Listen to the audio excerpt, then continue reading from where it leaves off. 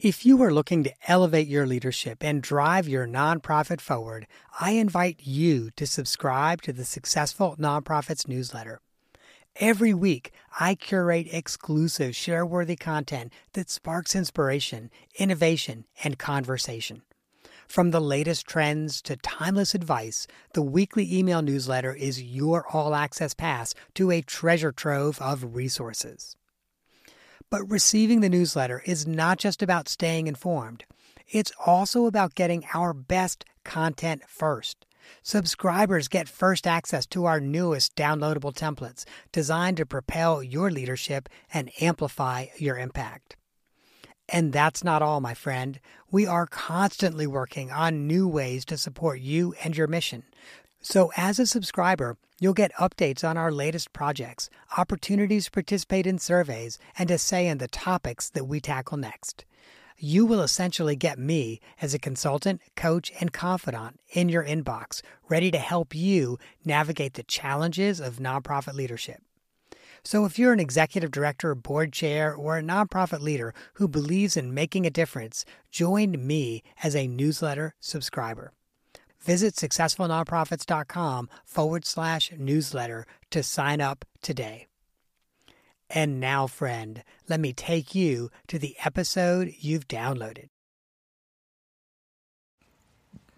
Welcome to the Successful Nonprofits Podcast. I'm your host, Dolph Goldenberg.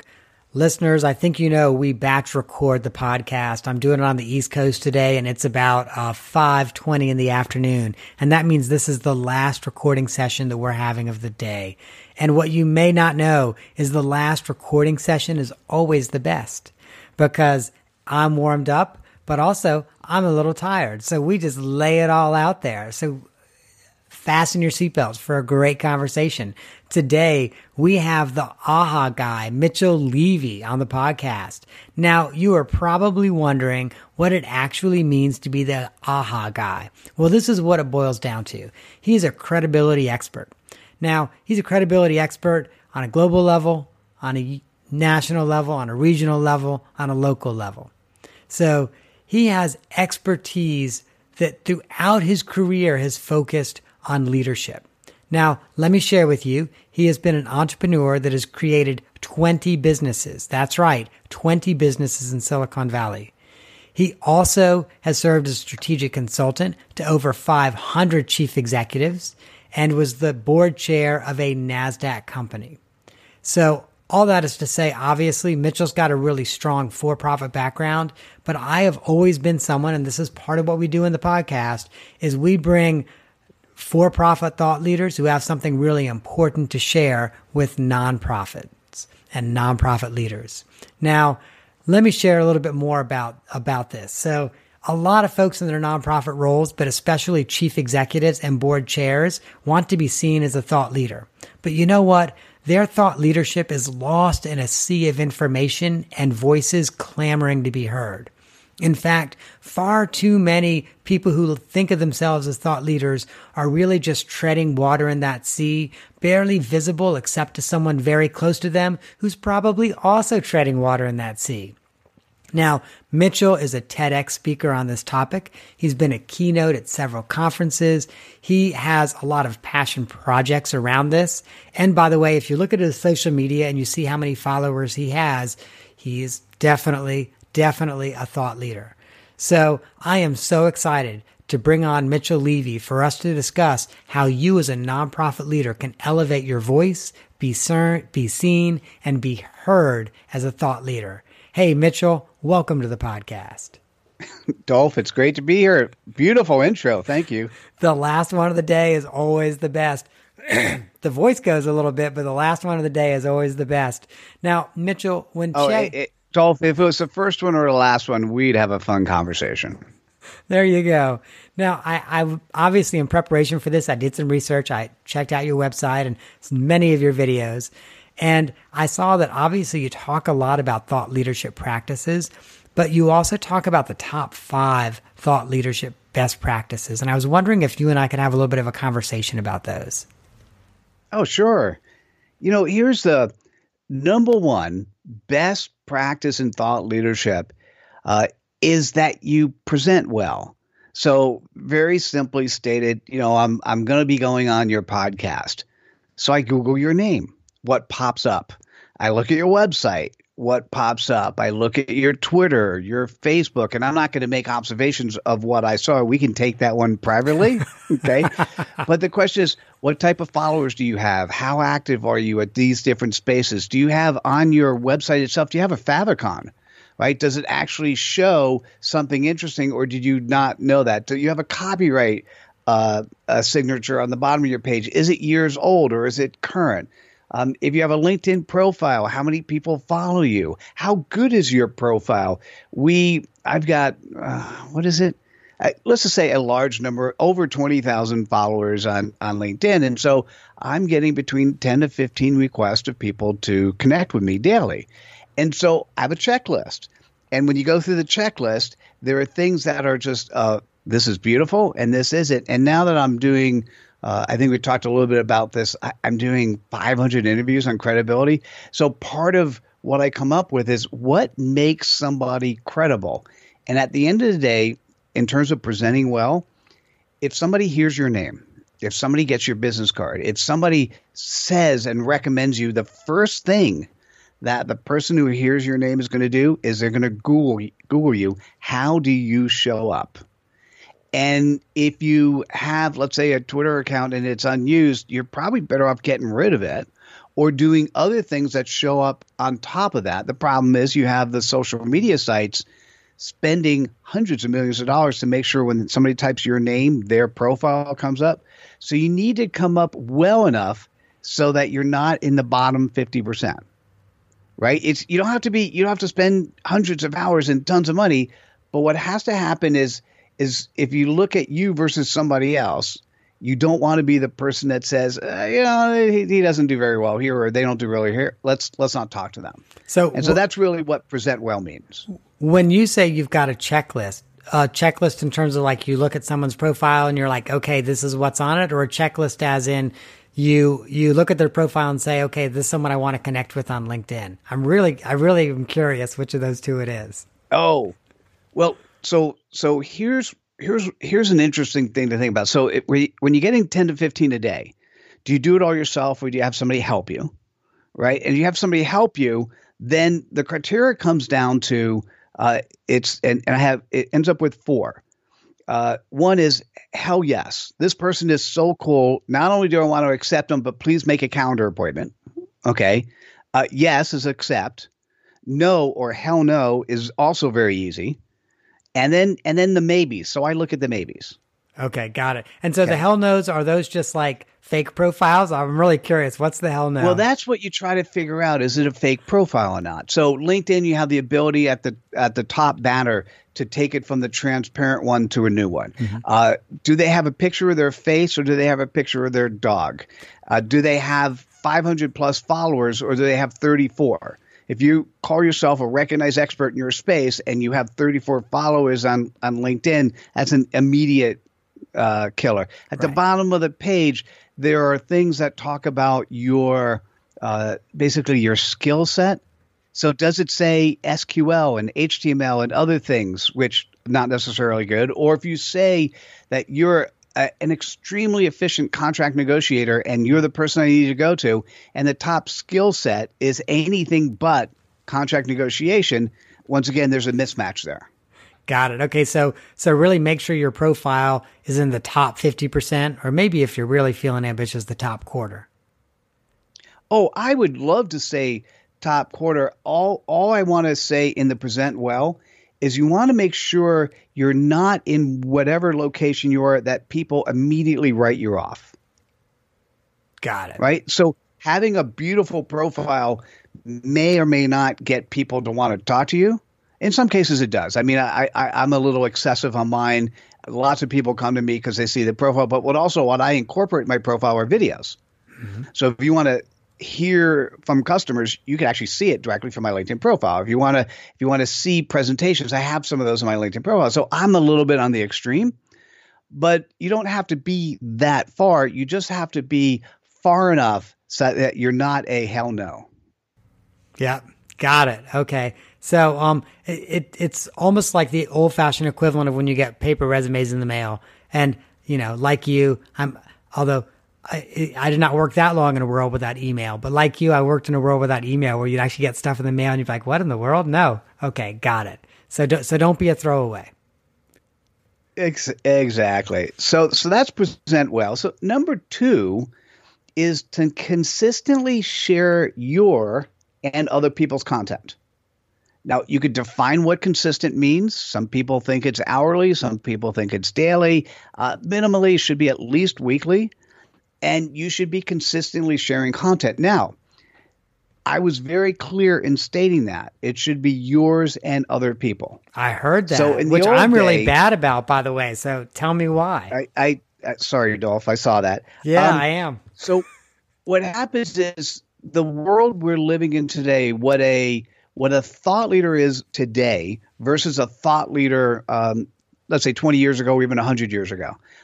Since you saw my TED Talk, and for those that are interested, it's just Mitchell Levy TED Talk, and you can see it. In the old days, our thought leaders were brought to us by the recording studios. Essentially, they were telling us who we were going to listen to. By the broadcast media, they were telling us what actors we were going to watch. And by the publishers who were telling us who we were going to read and who were going to be our thought leaders. Right. And that was it. Those were our people. And those people were told, particularly if you were a published author, you're going to be the thought leader in your space. Nobody else matters. You need to solve a problem that fits a universal thing, because basically the publisher wanted to sell books. Well, we've now switched, and the pendulum has moved. And what I want to do is have a book called the same title as the TED Talk. It's called Being Seen and Being Heard as a Thought Leader. And I want to read one of the aha messages to you, because it's a really powerful way to understand where thought leadership has gone. And then I can answer your question. So here's what it says. Good thought leaders are at the top of the mountain. Great thought leaders are at the bottom of the mountain, helping others climb up. So what does that mean? It basically means that thought leadership is merging with servant leadership. You need to be somebody who cares about your audience. You're no longer a faceless, nameless entity, or they're no longer faceless, nameless. You actually talk to them. They could reach out to you. And for those people who are good thought leaders today, and I like to use the word recognized experts, because you don't need to be a global thought leader. You don't need to create original content all the time to be recognized as somebody who is smart and capable and understands the landscape. And so the reason you want to share other people's content as well as yours is it demonstrates that you're staying up to speed with what's happening in your space. And the way to think about it is thinking about the movie Miracle on 34th Street. Remember that movie? And of Kris course. Kringle. It was my favorite as a kid, and I didn't really celebrate Christmas, and it was still my favorite as a kid. It's still a beautiful movie, and the concept is really what servant leadership is about. So what did he do? Somebody would come and ask for a particular toy, and he would say, hey, listen, we have that toy here, but it's a little bit more money than going to Gimbel's. Go to Gimbel's, and then that person would go to Gimbel's and ultimately come back and do all their shopping at Macy's.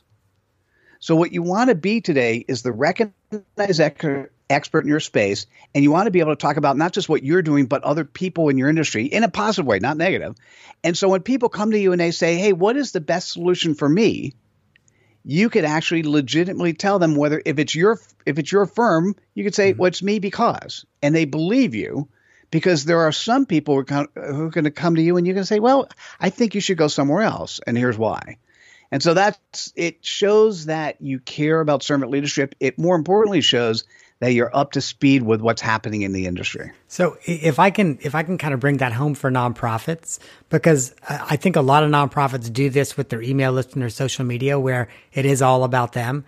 And 3/4 of that is really them asking for money. So part of what I love you saying, and I think this really applies for nonprofits, there's probably a lot of community or government reports that they could be sharing and other things around that issue, or maybe articles that are in a newspaper or a magazine or whatever, that would be of interest to their people who would also might be donors. So I love it, because I love to bring this back to the nonprofit sector. And that just makes a lot of sense from a nonprofit's perspective to also share other people's stuff. Well, I'll give a cheap button. We do have the website, Aha That. Aha That has 50,000 Aha messages, and it's free to use, free to share. So you can go to Aha That, find a particular Aha message that's relevant to what you want to share that day or that week. If you're going to Aha That, you should share 1 or 2 Aha messages a day. And then what happens is you just click on share, whether or not you include it in your newsletter or you share it directly from the platform. If you include it in your newsletter, the way we built the system is as long as you include the quote exactly like is, because it includes a reference back to the thought leader, you have permission. And so share other people's content, share that thought of the day that's going to cause somebody to think or act or do something different, whether it's inspirational, motivational, or educational. I love that. That's awesome. That's at ahathat.com. That's really cool. All right. So what's the third best practice we should be talking about? Where else have I sinned? So Mitchell? This one, oh no, I really appreciate that. So 3 is really up along the alley of what I do. And although book publishing has been democratized and anyone who wants to write and publish a book can, and it's that easy, what I'm going to tell you is that books are still that quintessential tool that says we are an expert. You are an expert in your space. So having a book that's specifically focused, now let me be clear, specifically focused on the pain point that you solve for your audience, right? And so if you serve multiple pain points, great, have multiple books. Because what happens if, here's the interesting thing, if as a nonprofit, there's so many beautiful areas in the world you serve. And so what audience you serve and what problem do you serve? And if that is the title of your book, and I'll come back and do it with mine. But if that is the title of your book, and by the way, it's an Amazon best-selling book, then people go, oh, maybe I should reach out. So let me hold up my book again. And so for those listening, I'm holding up my book. It's bright orange on the outside. It's got a half picture of me with my hat on it. And what I'm going to do is I'm going to introduce myself. You ever been to those meetings on nonprofits? Man, I've seen so many of these where 30 people stand up and you have no idea who they are, what they say at the end. Like, who is that guy? What do they serve? What do they do? So let me hold up my book. And so it comes around to me and I talk, and I'm going to say something in 10 seconds. And if you're looking at me and you're looking at the book, and typically I'll have my hat on as well, and so the cover has my hat, you're going to say, that's interesting. So let me introduce myself. And I'm going to use the same terms that other people use, but I have only one noun. Those terms I use as adjectives and verbs. My noun is the title of my book. So let's be clear. So here it is. Hi, Mitchell Levy, TEDx speaker, international best-selling author of the book, Being Seen and Being Heard as a Thought Leader. I have one and only one goal. As you and I talked in the green room ahead of time, I have one output. If I'm in front of 30 people and I have 10 seconds, I have one output. I want to be memorable enough that if somebody wants to be seen or be heard, they're going to make a mental note, I need to talk to Mitchell. That's awesome. Right? The credibility comes with the book. You don't even have to open up the book. You say international Amazon best-selling author, and it gives a little bit more credibility that I should at least talk to somebody. As a matter of fact, can I give you a different way to think about it? Sure. A lot of times when let's say, here's a great example. I happen to have an extra $20,000 and I want to invest, and I'm going to put it in one nonprofit. So what am I going to do? I'm going to have my intern or somebody research a bunch of nonprofits that are in the space I want. They're going to come up with a list of 10. They're then going to use my criteria to come down to 3, and I'm going to talk to 3. When we do a book for somebody, particularly a book focused on the CPOP, the customer point of pain that gets solved, my goal with that book is that you become one of those 3. Right? Because at the end of the day, it's about the conversation. And everything we do in business today, it's about that strategy call, that conversation, that thing where people go, yep, this is a good place for your money and this is how we're going to use it. But to be at the table in the first place, you need to be one of the 3. So how do you present yourself as an organization so that you can be one of the 3 at the table? That's what a book helps to do. Got it. I love that. And it's interesting. you've done a little bit of research on me, so you probably know I published a book. I did it just as I was launching my consulting practice, and I've also been really upfront about it that it's a self-published book. You know, I did it on Amazon, and it's a self-published book. But I have over the last 5 or 6 years now gotten so much great feedback from it, and I still have people who reach out to me and say, "Oh, I just read XYZ in your book, and I have a question." Yeah, and the other thing I will also say, frankly, and this is, so let me do a quick aside about self-publishing, but then really kind of make this pitch for nonprofits as well. You know, quite frankly, and I was never, you know, on the bestseller list for Amazon. Now, in the subset of nonprofit business category, I did hit, it's for one point, kind of the bestseller list. But I actually made more on that book than had I gone the traditional publishing route. Because I forgot what it was, but I got like 60 or 70 cents on every dollar. And had I gone to the traditional publishing route, I would have gotten like a nickel on every dollar of every book Dolph, sold. I need to, if you don't mind, I'm going to have to actually suggest that that's not something to think about in a book at all. That's fair. Your book is absolutely not for you to make money. Right. Now, we're a publisher. I've published over 850 books. I write royalty checks. As a matter of fact, that's one of the things I have to do when we get off the podcast. I write royalty checks quarterly. And some of our authors get good money. Anything I write, at least 5 or 10 times, they're making in speaking, consulting, or in nonprofit, they're making in charity.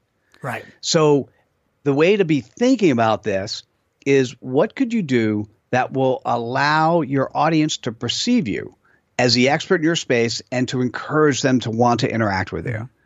And so I one of the things, if you don't mind me sharing, this is slightly off topic in terms of the three, but it has to do with books. So one of the things that we have as a publisher is, let me tell you what we do. So this is where we typically work with successful, busy professionals who recognize the need for more credibility. They want that credibility with a book, but they have no time. Our solution is that we will ghostwrite, publish, distribute, make them an Amazon best-selling author, and they'll spend as little as 5 to 10 hours. And typically what happens is I get that audible gasp from there. We press the easy button. Mm-hmm. Now, for nonprofits, where it gets really interesting, and we charge for that, and we make good money, but we do a great service. But for nonprofits, what's interesting is we also have software that makes it easy to create an anthology book. So an anthology book is when you have a number of people who contribute to a particular book. And so imagine if you wanted to have a number of your clients share case studies. Or imagine if you wanted other people in the industry to be able to talk about a particular topic. And as a nonprofit, what would be easy to do is say, hey, listen, if you want to be in the book, you have to contribute money as well as content. And so we have software to facilitate the ease of creation of a book where, and this is one of those cases, by the way, Dolph, this is one of those cases where you actually make money up front because we have a very simple model. We charge $500 up front. I waive that for nonprofits. And then we split profit 50-50. It's a really beautiful model. Wow, that is a beautiful model. So, okay, so that's number 3. What's number 4? So that's number 3. Number 4 is exactly what you're doing. Create your own thought leadership channel. Yeah. Right? Because here's what to think about. The reason for a book is it makes you credible. The reason for a podcast or a video cast or anything you're doing as a thought leadership channel, it makes you credible. It's just one more thing in the credibility sheet. In the old days, and it's still true today, but I want to say in the old days, a college degree mattered or a PhD mattered. I have to tell you, the academic institutions today are teaching industrial age concepts, not how we live today.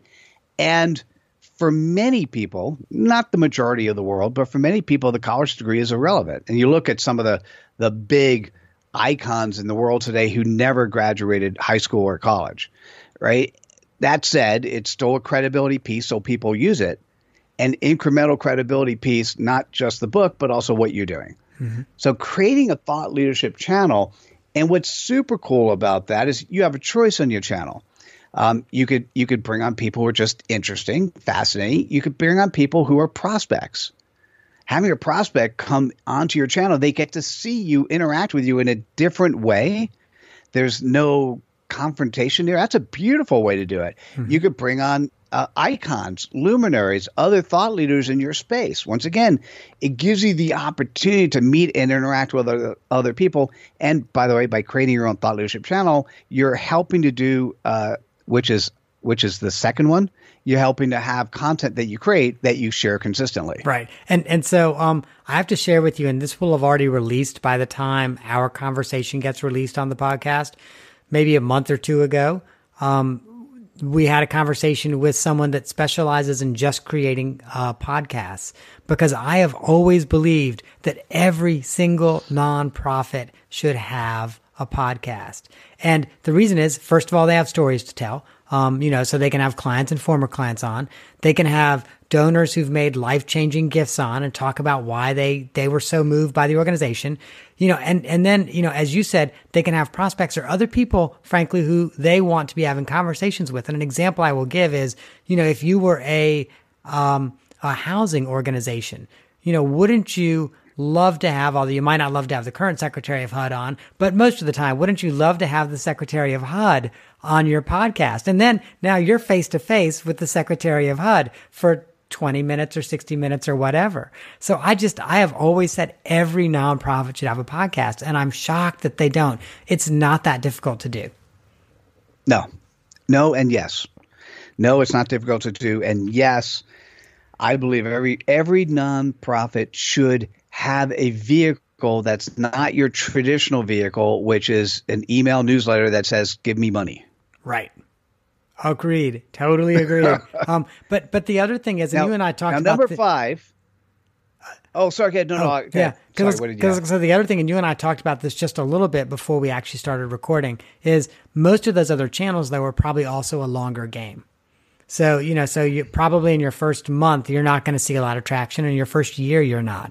That might be a 3, 4, 5 year game before you really see traction.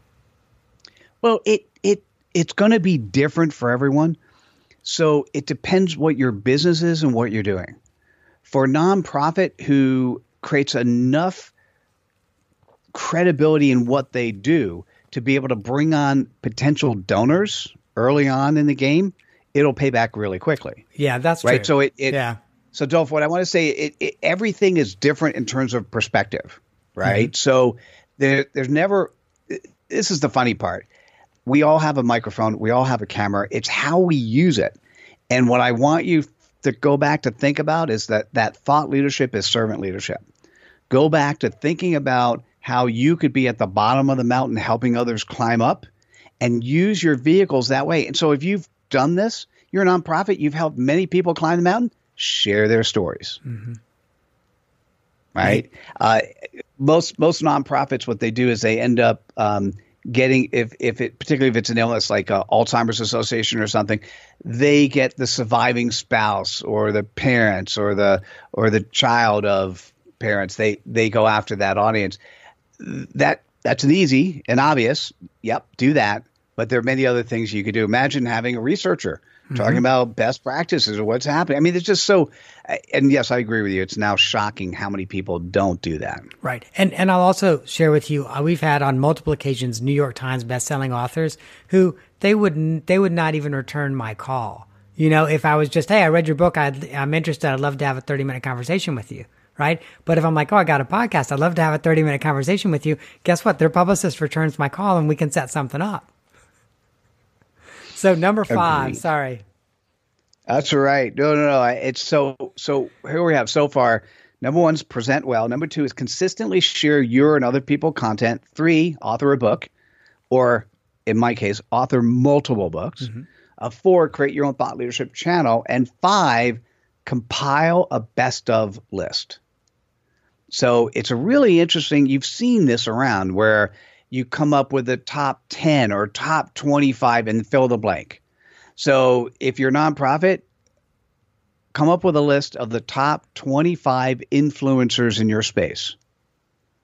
Because guess what you're doing? Now, remember, here's an important part. A lot of times people think about the destination is more important than the journey.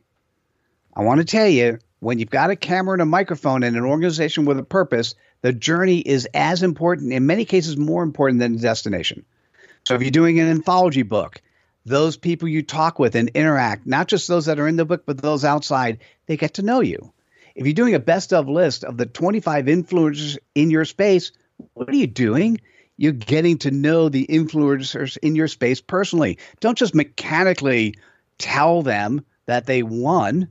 Get them on the phone, get them on Skype, get them on Zoom, talk to them, let them know what's happening, ask if they can contribute in any way. I don't mean money. Ask if you can contribute to them. Like, how do we make you a better influencer? How do we get your brand out there further? What do we do? Here's what we've done. You are the number 5 influencer in the space, or you're one of the top 25. And then what happens is you give them a little icon, you create a graphic that they can put on their website. You do a major press release. If you're doing an annual event once a year, you invite all them to come, give them the free dinner and tout to the world these influencers. You then encourage them ahead of time to do all their social media buzz around that evening. Here's the hashtag. I can't tell you how many nonprofit events I go to that they don't actually share with everyone in the audience what the hashtag is and how they should be sharing content. Right? So creating a best of list is really a beautiful way to create an excuse for the journey. And the journey is to get in front of more people. That's awesome. I love that. It's funny when you and I got on, we're like, what might we be talking about? And I had a feeling that the top 5 were going to take us most of the episode. So I hope we're going to get you on again, because I got to stop and ask you the off the map question. And, I typically have an idea of the off the map question, but then I hope the muse gives me an even better one. And I think the muse has. I can see directly behind you, it looks like there is an old-timey metal cash register. And I have a feeling there's a story about that old-timey metal cash register. And it sounds, I have to tell you, I have a little button. It sounds just like this when you open it. It's really interesting. We've lived we've lived a really good life. I've been married for 30 years. My wife and I grab a house that we rent in Europe once a year, and we do it for a month. We have friends and family come visit, and so we live and continue to live a very nice life. And when we travel around, there are just things that we sometimes see. Like you could also see behind me, there's a sword collection. Mm-hmm. So when I stopped at antique shops, or sometimes you don't really see them at garage fairs, but you see them in stores. And so just collective them over time. On the cash register, I don't know, it's an antique shop, and I saw it and I go, that is so beautiful, because it is such an interesting representation of how the world was. Like money, if as a vendor, the only way I made money is every time you press this button. Mm-hmm. The door opens up, you take the change, you put it back in. Nowadays, we make money in so many unique ways, and many times we never hear or see or even understand there was a cash register. It all happens behind the scenes. Lots of times it's automatic. I mean, if you can get the cash register to ring while you're sleeping, that is the goal of every business person. And so, and also, let me say, and of every nonprofit. It's also the goal of every nonprofit. I just got to say. Yeah. No, so that's the thing. So anyhow, it was just, I was out with my wife, and I looked at it and I go, honey, I don't know if I could pick it up, but I think I want this. And my wife's been really good. She goes, well, as long as it goes in your office. I'm like, okay. That's awesome. Admittedly, I have a 1940s Royal typewriter that I got the same response on. It's like, I love this. I want it. Okay. If it goes in your office, you can have it. Mitchell, thank you so much. I feel as if today, our conversation in and of itself was an aha moment. And let me also say that you have been at the bar of the last conversation of the day is always the best conversation, and you continue that tradition. So thank you so much for sharing your techniques for elevating ourselves as thought leaders. I know lots of the nonprofit leaders that are listening to this today are going to benefit from that. Now, if you, dear listener, think you're in need of some help with thought leadership or have ideas that you are ready for an Aha That book, make sure to connect with Mitchell.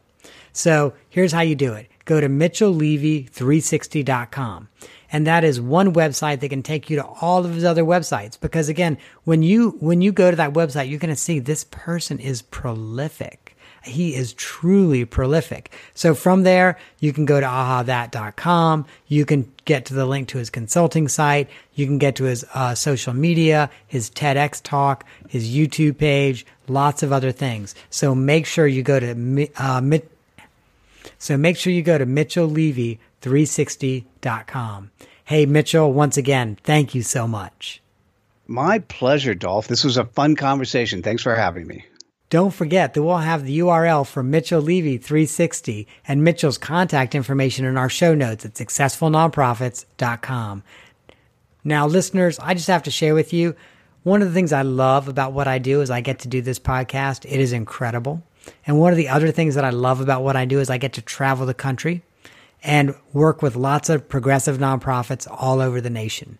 Now, I'm typically booking about 3 months out, but if you're looking out about a quarter or so and there's a strategic planning or board development project you might be interested in doing, if you think I might be a good fit, give me a call. I'd love to have a conversation. Now, every episode, I also ask that you subscribe, rate, and review the podcast. And let me just share with you, other than personally telling a friend or maybe even picking up their phone and saying, oh my God, you've got to subscribe to the Successful Nonprofits podcast and subscribing to it for them, you subscribing, rating, and reviewing it is the best way for other people to find out about the podcast. That is our show for this week, dear listener. I hope you have gained some insight to help your nonprofit thrive in a competitive environment. I am not an accountant or attorney, and neither I nor the Goldberg Group provide tax, legal, or accounting advice. This material has been provided for informational purposes only, is not intended to provide, and should not be relied on for tax, legal, or accounting advice. Always consult a qualified, licensed professional about such matters.